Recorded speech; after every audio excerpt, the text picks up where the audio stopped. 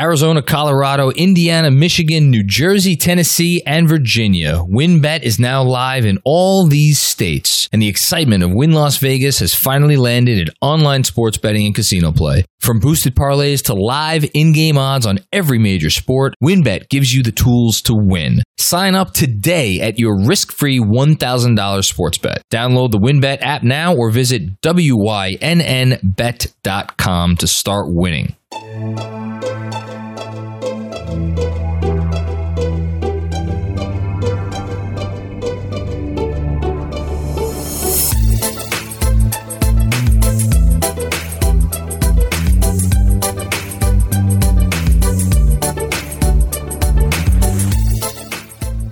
Hey there, Knicks fans. How you doing? It's your boy, Jonathan Macri, with you for another episode of the Knicks Film School podcast. Coming at you, oh boy, it feels great to say this, the day after the Knicks have played a basketball game. Yes, that's right, for the first time in 4 months. They are back, and hopefully better than ever. I don't know it as I'm recording this intro at 7 p.m. On Tuesday night, actually right before they played this game.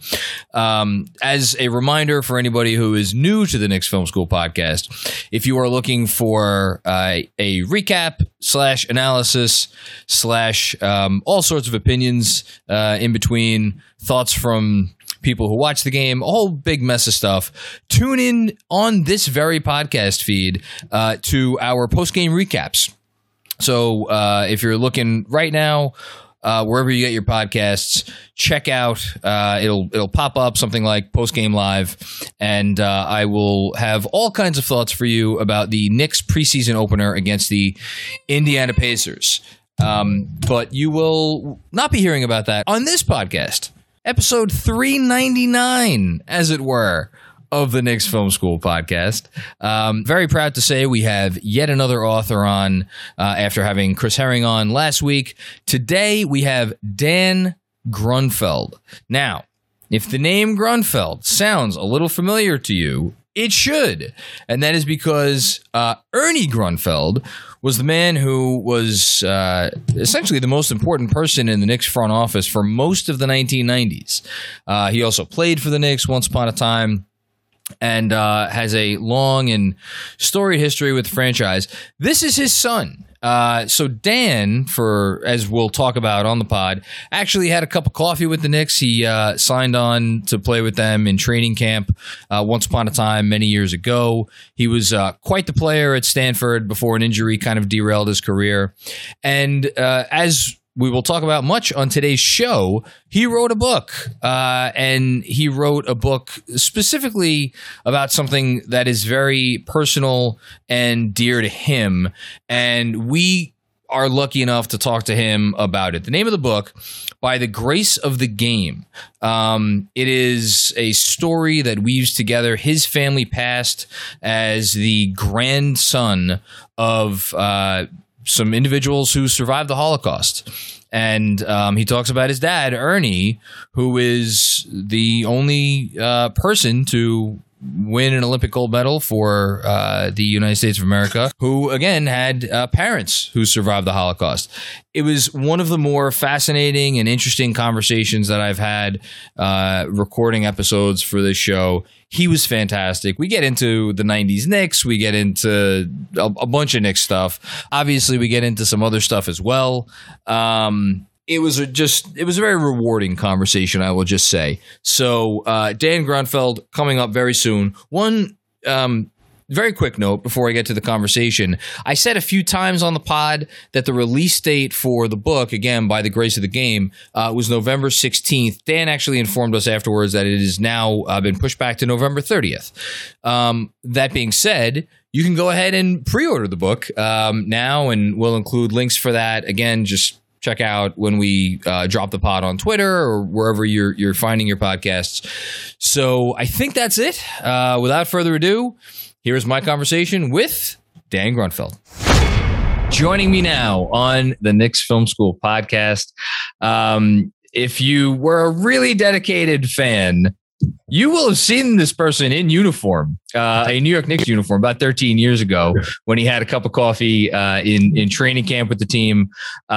He is probably better known over the years for being the son of Ernie Grunfeld, of course, famed Nick. He had a lot of roles with the team, but obviously the GM when they had their rise to prominence in the 90s. And most recently, he is the author of By the Grace of the Game, The Holocaust, A Basketball Legacy, and an Unprecedented American Dream. Coming out November 16th in bookstores everywhere. Dan Grunfeld. Hello, Dan. How are you? Doing great, man. Thanks so much for having me. I appreciate it. And if you remember me wearing a Knicks jersey, you are a committed fan. I mean, listen, who doesn't Google themselves to this day? If you Google Dan Grunfeld, one of the first images that comes up is you, number 9. There you go. Listen, I'm not deleting that photo. I want it up there. Well, I want to talk, obviously we're going to talk a lot about the book, because I just think, there is literally one person that could have written this story, and it is you, because this is as unique a story as you are ever going to come across. And the perspective that you have, having grown up in obviously your family with your dad and everything, I'm excited to hear about that. But listen, we brought it up already, so let's go back in time to 2008. So you had been playing professionally for a little bit, right? Overseas. Tell me what that was like. Did you get a call like, hey, we want you to come to the team? How'd that go? So it was after my second year, and I was playing in Spain, and I had a really good year. I led my team in scoring. I was kind of like, hitting my stride. I was on the rise, and I had a bunch of workouts scheduled for NBA teams, but I had a bone spur in my ankle. So I missed every workout except one, which happened to be the Knicks. So for me, having grown up around the Knicks, obviously I know the organization well, but at that point I was just a pro, and I was like, hey, I'm trying to, make it to the league. And so I went to the Knicks practice facility for this kind of 3-day mini camp. And I tell this story in the book, and, they had the list of the teams on the whiteboard. There was I think there were 19 players and really top level players in Europe. And my name there was one team with an extra person, and my name was the extra one, so I kind of looked at that like, oh, okay. My dad was the GM of the team. It kind of I was like, okay, am I a favorite here? I ended up leading the camp in scoring, not because I was mad, right? I think that helped, but ultimately I hit my stride, but I was a little, annoyed by that, and had a really strong camp. And Donnie Walsh was the GM. He invited me to training camp. And so, it just so happened that it was the Knicks, for me, it could have been, coincidence. It was a coincidence, but it was a happy one because, we'll get into it, all the history my family has with the team, man, I wouldn't have had it any other way. It's funny. We just had this, obviously this great season, which everybody's excited about, now transitioning to the year 2 with the Thibodeau era and everything. I still have very fond memories of Donnie Walsh. I remember when Donnie first came here, he came with that level of I almost want to say a level of gravitas, a level of respect 100%. Around the league. What did you know Donnie? I mean, I'm sure you had come across him at some point over the course of your life. I did know him a bit. My dad and him had a really good relationship. He's a gentleman, obviously very knowledgeable about the game of basketball, but just, ton of respect. He's widely respected around the league. And so I always enjoyed my time around him, treated me great. He did a great job, and he brought a lot of talent to the team. So when I was there, it was Mike D'Antoni's first year. Yep. And, the team didn't necessarily fit together well, but I mean, you had Jamal Crawford, you had Zach Randolph, you had David Lee. There was a lot of really strong talent there. So it was a great experience, man. We were just reminiscing before you came on and we started recording, and I asked Andrew, I'm like, I'll give you a $10 if you could remember who led the team in scoring that year. And of course, Andrew right away, Al Harrington. I would not have remembered it was Al Harrington. I probably would have gone with David Lee. No, but Al he was a nice talent. So yeah, no, but obviously that was the kind of the cup of coffee you had in the NBA, but you had a really long and successful career. I mean, after obviously what was a fantastic time at Stanford, I feel like, sometimes we forget that the NBA is only one professional league, or some people do, maybe not everybody. Overall, would you say you were happy with how your career turned out as a pro? 100%. I mean, listen, I suffered a very bad injury at Stanford. I was the second leading scorer in the Pac-10. I tore my ACL right at the end of the season. Tiger Woods sitting courtside, nationally televised games. It was really dramatic injury. So that altered the course of my career. But to your point, like in me growing up, my dad played in the NBA, worked in the NBA. That's all I had my sights set on. So I remember when I got my first contract overseas, I didn't know what that meant. And I almost considered it like a failure. But once you get over there and you realize how high the level is, ultimately you're playing professional basketball, doing what you always dreamed of doing. You're just doing it in a little bit of a different way. And then personally, like broadened my horizon so much, man, living all around the world, different cultures, different people. Also learned a lot about basketball because like the game is played differently. So just like broadened my horizons in so many ways. So I wouldn't trade it. What do you think is the biggest difference from playing overseas to how the game is played here? Oh, man. And I know the game I think if you compare the game the way it was played in the late, a mid to late aughts, versus now, I kind of think we've embodied here in America some of the principles that, maybe after they started whooping our butts in the Olympics or international competition, I shouldn't specify the Olympics. I think that it has been a little bit more international of late. I'll tell you, like, if I had to pinpoint one thing, the game overseas is more physical. The referees call it differently, but that has a ripple effect because there's less space. You can't do as much off the dribble because defenders are able to kind of put their hands on you a little more. So that really changes how the game is played and like what you put value on. So the dribble is valued less, the pass is valued more. Just the way the game is played is different. It's also it's highly team oriented. Not to say that, like I grew up in the United States AAU, right? Like I was trying to score and get buckets. Yes, I wanted to win, of course, and I ultimately was a team player. But like we have a little bit more of an individualistic culture, which is why we have the best players, right? Like overseas they're highly, highly committed to the team game. So like you might be the best player on the team, but you're playing 25 minutes, just like everyone else, so it's kind of like a little bit more distributed, but yeah, man, it's definitely a learning curve when you first get over there, but there's a lot to learn. Well, you obviously did well, got a long career over there. And then, fast forward to now, and it's 2021. This book is coming out in about a month and a half. I guess I want to start with like, where was the inspiration? I mean, obviously you have this one of a kind tale, and we'll get into it in a bit. But at what point was it like, you know what, I should put pen to paper and actually tell this story? Totally, man. Like I've always loved to write. So I think writing is just something that's kind of inside you that if you love to do it, it's almost like you can't not do it. And I've always been like that. So people knew I played basketball, but after practice, I would come home and write stories and write poems and things like that. My parents could have told you that. It was always kind of like something I really loved to do. And when I was playing, I had contributing writing positions to several websites. So just kind of exercising that muscle. But I always knew there was kind of like this white whale project, which was this book. And and you knew it was this story is what you wanted to tell. I knew it was this story, man, because I lived this story and I always felt like the profound impact of it. And I thought, man, this is an important story to tell, not just for me, but I think, it's relatable because it's a story of overcoming adversity, family, legacy, love, and these things are kind of universal. And so I was like, man, that would be my dream, is just to tell this story, but it is very big. So I knew it would take a long time and it would just take a lot. And after I retired, I went to business school, which gave me some space to explore some things. And I said, you know what, now's the time. And so I did, I spent a year and a half doing the research. I spent 8 months writing the first draft, where I got up at 6 in the morning every morning to do it, so like and it's funny because I said to my wife, this isn't going to happen casually. I have to approach this like I approach basketball, and with hoops, like my whole schedule was revolved around the game, So I said, I have to approach this really surgically. So yeah, set my alarm, got up, just like approached it like basketball. And 8 months later, I had my first draft. So you mentioned, it's funny, I was just about to ask about this. You mentioned the research. I'm curious, how does one go about doing research for a book that is primarily, if I understand it correctly, about your family and your family history? Like how much did you know going in, and like where did you want to fill in the gaps and know you needed to fill in the gaps? For sure.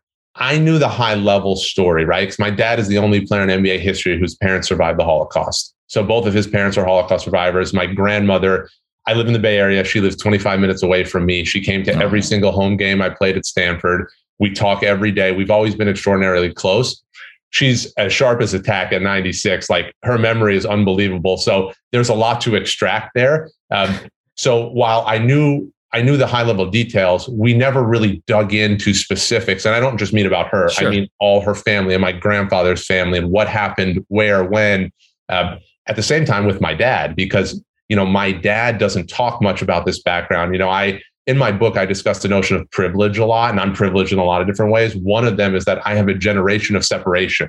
My dad was born under communism in Romania. And of course, we'll get to this, but people know Ernie Grunfeld in New York as a Knick. He was a New York City basketball legend, but my dad has a background that people really don't know about. And there's a lot of difficult stuff there. And so he doesn't talk about it much, So talking to my dad and drawing out some of the things that he went through before he came to America. And then, piecing those things together, talking to other family, doing some research, about from sources just to understand the history. It was a project. It was a big project. I mean, it's just, no matter what life you lead, right? Like, you led a life growing up with a dad who run a basketball team, but you could, you could have a father or a mother that's a teacher or a fireman or whatever. Like, you don't come home and sit at the dinner table and go to your dad or your mom. Like, so tell me about, 20 years ago when, like those conversations don't happen organically. And it's funny because I think we think sometimes that like people in other households, they've delved into all this stuff, but that's not reality. So I imagine the process of, well, you tell me, was getting your dad to sit down and really have these conversations with you, was that in and of itself a challenge, or how was that process? That process was okay because we're very close. We talk every day anyway. And I just kind of said, I didn't even tell him what I had in mind necessarily. I just said, listen, I want to make sure this history is memorialized. Let's just talk about it. And so I was in school and so we kind of set time every day. I just call him after class. I'd have a recorder. I'd transcribe the conversations and we would just chat, and of course I know about his experience in the Olympics and I know what it was like for him to immigrate. And, my dad, when he got to America, he lost his brother to leukemia less than a year after they got here. And that's a very big tragedy in my family, so that's my dad doesn't like to talk about that. So that's a hard thing to kind of draw out, but he did, he talked to me about the different aspects of his life and playing at Tennessee and the Knicks and just the whole thing. And literally it was over a year of just and it was actually really fun, because I got to know my dad better. I was about to say, you guys probably got closer, right? Yeah. Like, how often do you talk to your parents about what they were doing in high school? It's not something that, or like, what was summer camp like? Like, that kind of stuff doesn't come up much. So, and particularly with his journey and how unique it's been and how much he does not like to talk about it. There were some things that came out, and even to this day, things come out that I'm like, whoa, I didn't know that. So it was meaningful. Do you, I could tell just from hearing you talk about it, what you got out of it. Do you have any idea like what your dad got out of this process talking to you about this stuff? I think it's cathartic in a way, to have a safe space to share details that maybe you don't talk about a lot, so I think that while it was hard and there's a lot of really hard stuff, like there's really hard stuff in the book, there's also really triumphant stuff, because listen, where my dad came from and where he got, it's really unbelievable. And so you can celebrate that, but you also have to look back at some of the things that happened, which are really, really hard. My dad never had grandparents. All of his grandparents were killed in Auschwitz. My grandmother lost 5 siblings in the Holocaust. My dad lost his brother. This is really serious stuff, but my book and in my life, man, this is the life I've lived where like basketball for my family did things that were incredible. You like the power of a game to change generations of a family just because, from where my dad came and then he found basketball and it gave him a new life, so it was kind of that story I was really trying to tell. And it's really the story I've lived. It's amazing. It's amazing hearing you talk about this. We're so far removed from that. I don't know if you know this, I also teach, and like I've taught like Holocaust units in school, and you try to explain this to people, the young people nowadays. And it's not, I don't know. I feel like it doesn't always register. And I don't know that it registered for me when I was growing up because I was, whatever it was, 50 years removed from it. But I guess for you, because we're about the same age, growing up in your family, like how cognizant were you of the real history and how, like, obviously I'm sure you knew what happened, but how it touched your family and like the emotional impact that had? Like, were you cognizant of that growing up? I was aware, but as I got older and more mature, you kind of understand the gravity of it, but I was aware at a fairly young age. My grandma, we've always been really close. She talks with a heavy accent, and listen, when your loved ones tell stories about people who are no longer around, you kind of understand what happened a little bit. And, there's a saying like, it feels so foreign to us now in 2021 in the United States of America. But my grandmother, again, she's 96. Like, I will talk to her tonight when we hang up, when we stop talking. Like, she was there. She survived. Much of her family was not able to. So it's like, it wasn't that long ago and it wasn't that far away. You know what I mean? That's the reality of it. And, my first year professionally, I played in Germany, which was also a whole different thing. And I said this, like, I'm probably the only professional basketball player who had to call his grandmother to ask permission, which I did. My agent said, "Hey man, I got a great opportunity for you." And I was psyched. I was like, "Let's do it, man. I'm ready to roll. Yeah.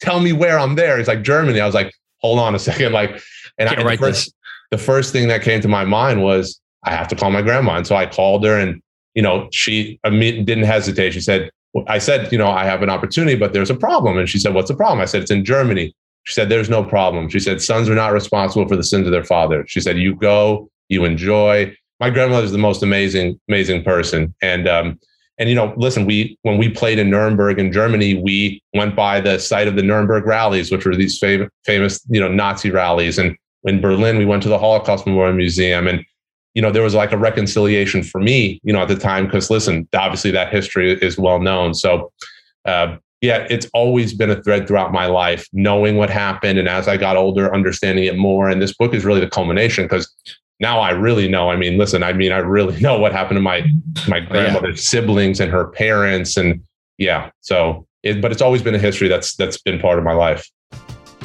We're driven by the search for better. But when it comes to hiring, the best way to search for a candidate isn't to search at all. Don't search, match with Indeed. Indeed is your matching and hiring platform with over 350 million global monthly visitors, according to Indeed data, and a matching engine that helps you find quality candidates fast. Ditch the busy work. Use Indeed for scheduling, screening, and messaging so you can connect with candidates faster. Leveraging over 140 million qualifications and preferences every day, Indeed's matching engine is constantly learning from your preferences, so the more you use Indeed, the better it gets. Join more than 3.5 million businesses worldwide that use Indeed to hire great talent fast. And listeners of this show will get a $75 sponsored job credit to get your jobs more visibility at Indeed.com/Blue Wire. Just go to Indeed.com/Blue Wire right now and support our show by saying that you heard about Indeed on this podcast. That's Indeed.com/Blue Wire. Terms and conditions apply. Need to hire? You need Indeed. If I would have applied myself, I could have gone to the NBA. You think so? Yeah, I think so. But it's just like, it's been done. I didn't want to, I was like, I don't want to be a follower. Hi, I'm Jason Concepcion. And I'm Shea Serrano. And we are back. We have a new podcast from Wondery. It's called Six Trophies. Woo! And it's the best. Each week, Shea Serrano and I are combing through all the NBA storylines, finding the best, most interesting, most compelling stories, and then handing out 6 pop culture themed trophies for 6 basketball related activities. Trophies like the Dominic Toretto I Live My Life a Quarter Mile at a Time trophy, which is given to someone who made a short-term decision with no regard for future consequence. Or the Christopher Nolan Tenet trophy, which is given to someone who did something that we didn't understand. Catalina Wine Mixer trophy. Ooh, the Lauryn Hill You Might Win Some, but you just lost one trophy. And what's more, the NBA playoffs are here, so you want to make 6 Trophies your go-to companion podcast through all the craziness. Follow 6 Trophies on the Wondery app or wherever you get your podcasts. Listen ad-free right now by joining Wondery Plus. Knicks basketball is finally back, and there is no need to exhaust yourself searching all over the internet to find Knicks tickets anymore. TickPick, that's TickPick, is the original no-fee ticket site and the only one you'll ever need as your go-to for all NBA tickets. TickPick got rid of all those awful service fees that the other ticket sites charge, which lets them guarantee the best prices on all of their NBA tickets. Don't believe it? If you could find better prices for the same seats on another ticket site, TickPick will give you 110% of the difference in the purchase price. I know with the real games around the corner, while I am, of course, excited about every Knicks game, I think I'm most excited to see how the Knicks do in a rematch at home against the Atlanta Hawks. Seeing Trae Young take a bow on the court last season was not something I took kindly to, so I feel like that is one game I may need to be there in person for to show just how much I disapprove of his antics. If you would like to go root against Trae Young or any of the other Knicks opponents this year, visit tickpick.com/film school today and use the promo code film school to save $10 on your first order of Knicks tickets. One more time, visit tickpick.com/film school today and use the promo code film school to save $10 on your first order of Knicks tickets. I do want to touch on your dad a little bit more. So, you mentioned it a few times, Olympic gold medalist. What can you tell us about what it was like for him? Again, his journey to this country and kind of what that meant to him to then, carry the flag and have that medal slipped around his neck. I mean, extraordinarily meaningful. And it's funny, if you ask, like, what does it mean to my dad? My dad was a kid who came to America, who didn't speak English. Parents were Holocaust survivors, have to work for basically 7 days a week. And then his brother passed away. So he has this really tough background. He just went to the park in Forest Hills, Queens to make friends and learn English. And then he started playing hoops. And then he was good. And then he was really good. And then he was really, really good. So for him, basketball was just an escape, and I grew up always thinking I'd play in the NBA, My dad just played hoops just because that's all there was. And I write a story in the book where my grandparents, they never saw my dad play basketball till he was a junior in high school. And they got a call at their fabric store. His high school coach said, "You're going to want to see this guy play. He's pretty good." And so they shut their store down, which had never happened before. Like the idea of them shutting down their fabric store, didn't exist. Right. So they go to see him and, my grandfather would make him come to the store and work. And after the game, he told him right on the court, "You never have to come again. You just play basketball." And I guess he had a good game. Listen, dude, he was already like all city, and then the next year he's an All-American. He's one of the highest recruited players in the country. So his evolution just kind of happened and he was off to the races. For my grandparents, my grandmother still talks about the Olympics because for her, the dream of that is almost unfathomable, right? To come where she came from, to come to America. America really accepted my family. And then 10 years later, my dad is standing on the Olympic podium as a gold medalist for the United States, where he didn't even speak English when he got here. It really, and that's why the subtitle, it's an unprecedented American dream. It's never really happened. It come from the shadows of the Holocaust to get to that spot. And so, it's my dad probably wouldn't talk about it with as much meaning as I do or my grandmother does, but man, incredibly meaningful. So again, I'm sure a lot of our listeners know this, but for anybody who doesn't, your dad was, I talk about a player, 11th pick in the draft. Not many people can say that they were taken that highly after obviously a very successful career at Tennessee. Had a solid pro career. Obviously was with the Knicks. Played with Bernard King. I think that was a nice kinship that developed over the years between all the places. And then his playing career ended. And I think for a lot of guys, that's it. But he goes on to have this. It's a career that really is still going because I know he's was last with Washington. But your dad, I'm sure he'll get, if he wants to go back, latch on somewhere else. What do you think motivated him to just keep it going and again become this person who was just so respected and renowned in his role at the Knicks, and then obviously with Milwaukee and Washington after that? He loves the game. My dad loves the game of basketball, right? And so it's just such a passion. He's so, extraordinarily knowledgeable about every facet of it. And I think he treats people really well and always has. So, when he retired, I think the Knicks said, "Hey, we have an asset here," because he had opportunities to play elsewhere. But the Knicks said, "This is a guy he's smart. He works hard. People really like him. He knows the game." And so he actually started announcing. They offered him a job to become a broadcaster, and he did some like scouting and some coaching on the side.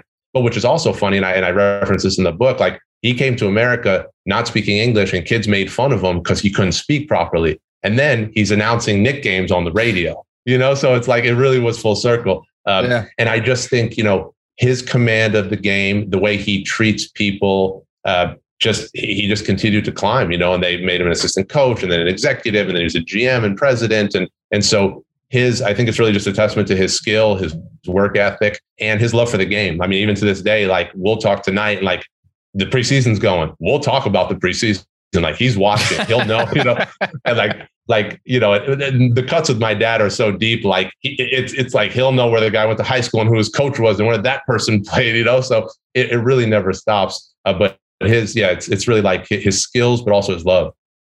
That's amazing to hear. And his love led to some success here in New York.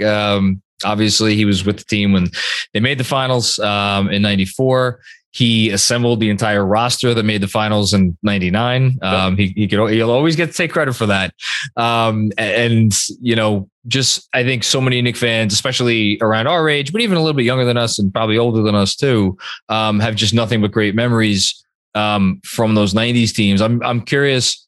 You're growing up in that household, and he's kind of starting to build this franchise up. What was that like for you? I mean, what's it like to be the kid of of an NBA GM?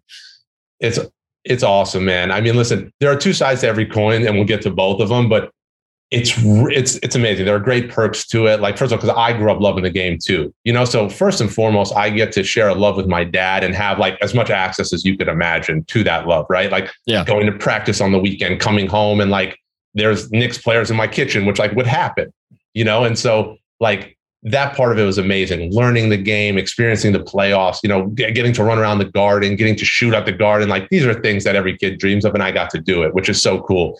The flip side is like there's a lot of pressure and like there's a lot of expectations, and kids are not always so kind about it. And listen, when the Knicks are playing well, my dad's the smartest, best guy in the world. When they're struggling, it's not that way.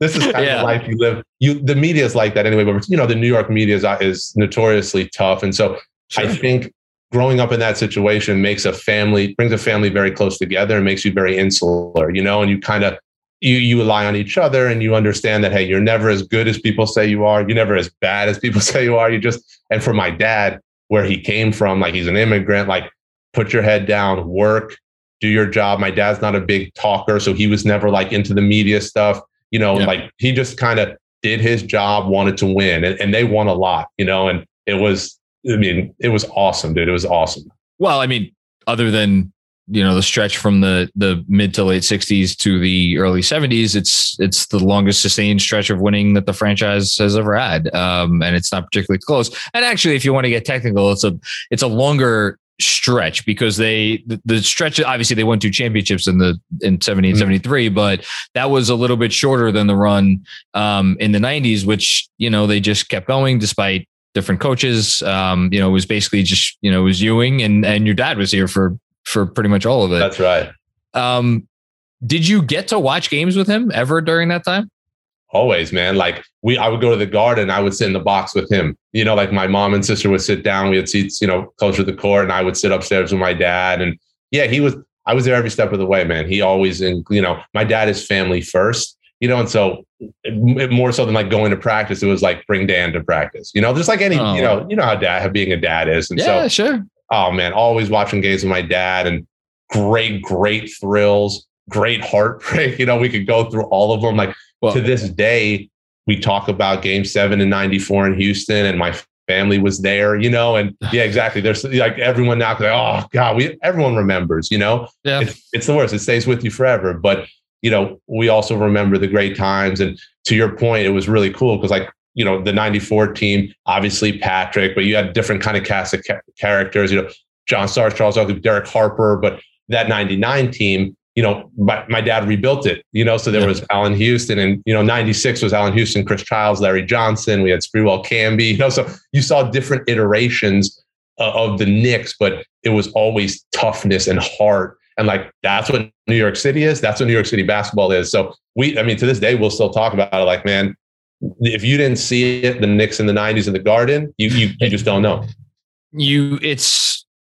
I mean, you could try to describe it, but like unless you like, because first of all, it was a different sport back then. I don't know that the sport that was played then is anything like what we see in the sport that's played now.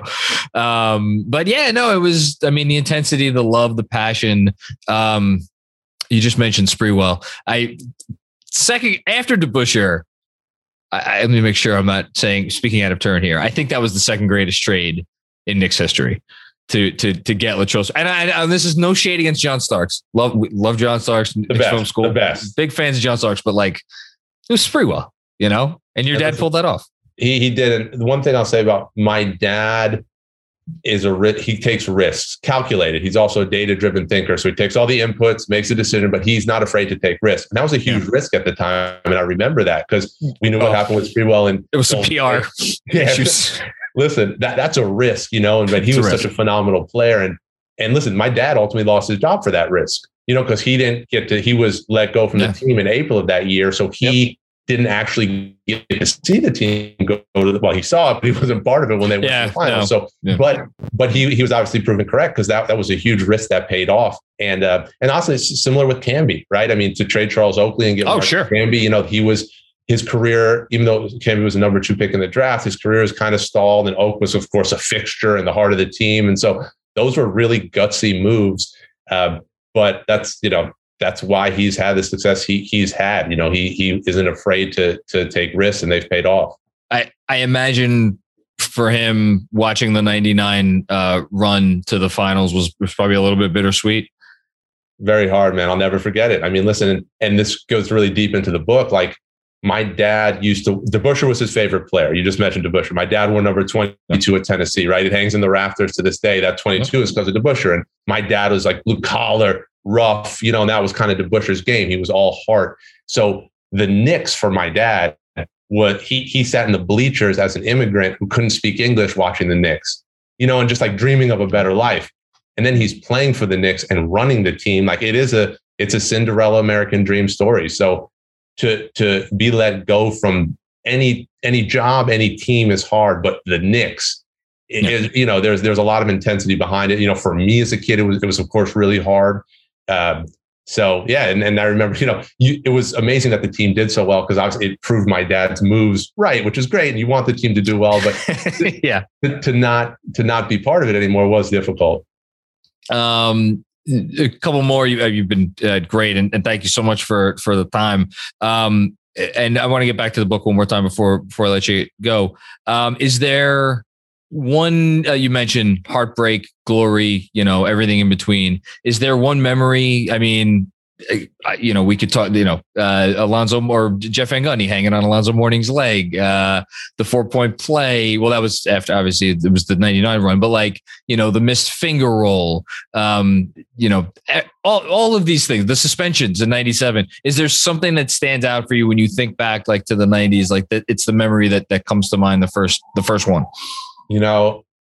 I think it's the Pacers series to go to the finals in 94. And you remember the Ewing tip dunk, that kind of like that game and that ascension to like taking the Knicks to the NBA finals, like the elation that day was just like extraordinary. Because again, like anytime you have success in your job or especially with sports, it's amazing. When you do it with basketball in New York City with the Knicks, there's nothing like it. There's nothing like it. Like, so to see just to see the city on fire and to go through that with my family, that was the greatest. And, you mentioned the finger roll. I was sitting right next to my dad. I remember that game, that was the Pacers too, I think the following year. So yes, it was. Again, there are two sides, but so many amazing kind of triumphs and I mentioned these things in my book. Like I remember as a kid going to the Garden for one of these big playoff games. And I got there like an hour and a half before the game. The stadium was basically full and they were already chanting defense. No one was on the floor. Doom, doom, defense. And I walked in and I was like, dude, we are ready. We are ready. And when I mean we, it was like New York City. You know what I mean? It's like, we're ready for this. I love it. Good times. Some heartbreak, but good times. The book, again, it's coming out soon. Pre-order now. I'm going to keep plugging it. November 16th, by the grace of the game. It seems pretty clear that you got a lot out of this. What do you hope that people who read this will get out of the book? Absolutely. I mean, ultimately, the themes of this book are relatable, right? So this is my version of a story that we all know, which is how do you overcome adversity? How do you lean on the people you love to get through, the day-to-day things we go through and ultimately succeed. So I hope people get inspiration. I hope they get joy. There's a lot of hard things in the book, but there's a lot of fun and funny things. And so, life is that way. And I really learned that from my grandma, for all the pain that she went through and the tragedy. She's the first one to tell a joke at a holiday party, the first one to laugh about things. And so the book kind of tries to reflect that. And especially for basketball fans, like I hope people are entertained by how, the basketball stories and how basketball can really serve as a vehicle to take a family to places they couldn't really have imagined. Has your grandmother read the book yet? It's a great question. And so parts, but very small parts. So she's 96 years old. And it's actually something that I'm really nervous about. It was very hard for my dad to revisit some of this history, and so we're kind of trying to do it in phases with her because listen, like her father was her hero. Like I said, my grandmother's my hero. She's also a hero. She risked her life to save people during the war. And she did that. She obtained false documents for other people. This is all detailed in the book. So she's not only my hero, she is a hero, but her hero was her father.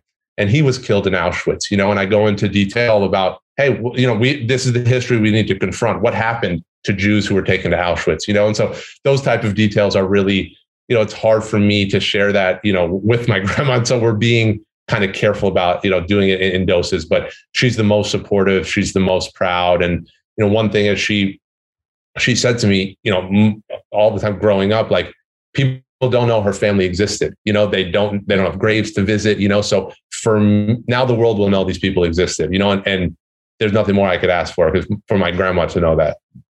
That's beautifully said. I can't wait to read it. It's, and just, it's amazing that it still feels as timely to have to, remind folks that, there are some really, the world is not a great place.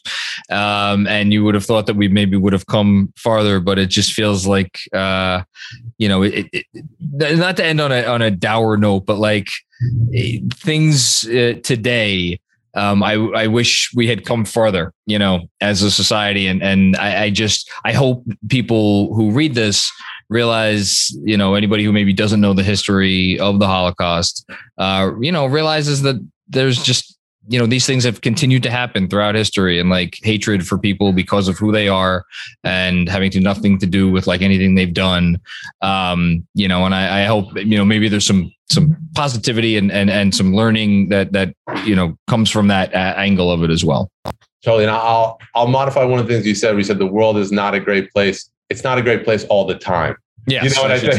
Yeah. And that's really, but that's the truth of it. It's like, there's some really dark things that have happened and that can happen. And my book is ultimately a book of hope because there's so much beauty in life. You know what I mean? And like basketball was that beauty for my family. And so my dad, he was the one who found the game, and he was so good that like it took us to these crazy places. But that's really the overarching theme is like, yeah, the world is a really tough place a lot of the time, but it's also a really beautiful place, So for me, it's always like trying to be on the right side of that and do everything you can to make sure that's the future we live. Well said. Leave it to you to if you could be hopeful. I mean, that's all I need to hear. That's right. This was great. Had a lot of fun, ladies and gentlemen. One more time, Dan Grunfeld.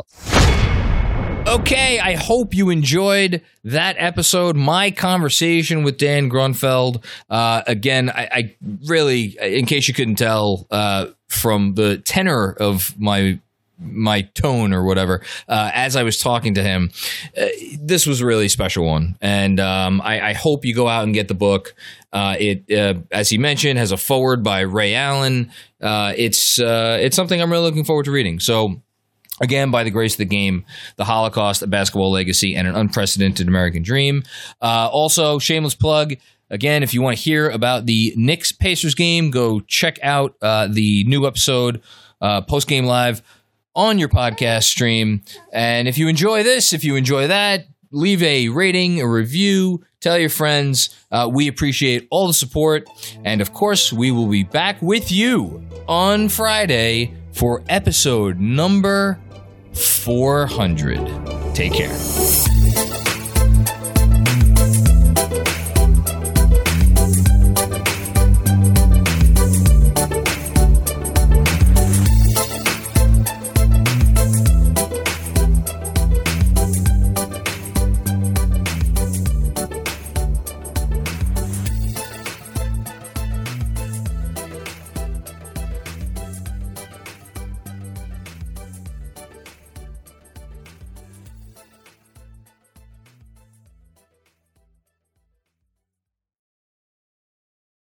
The headlines remind us daily, the world is a dangerous place. The elites in charge say everything's fine, stop noticing. But you know better. And your gut knows that time is short to prepare for a world that is 4 missed meals away from chaos. My Patriot Supply has helped over 3 million families become more self-reliant and is the company Americans trust to prepare. Go to MyPatriotSupply.com and secure their best-selling 3-month emergency food kits. Each contain delicious breakfasts, lunches, and dinners, averaging over 2,000 calories per day.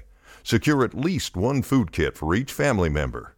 For a limited time, save $200, plus get free shipping on all their Ready Hour 3-month emergency food kits. You're not ready if it's not Ready Hour Foods. My Patriot Supply also has solar power generators, water filtration units, biomass stoves, heirloom seeds, and critical survival gear. Shop MyPatriotSupply.com today. MyPatriotSupply.com.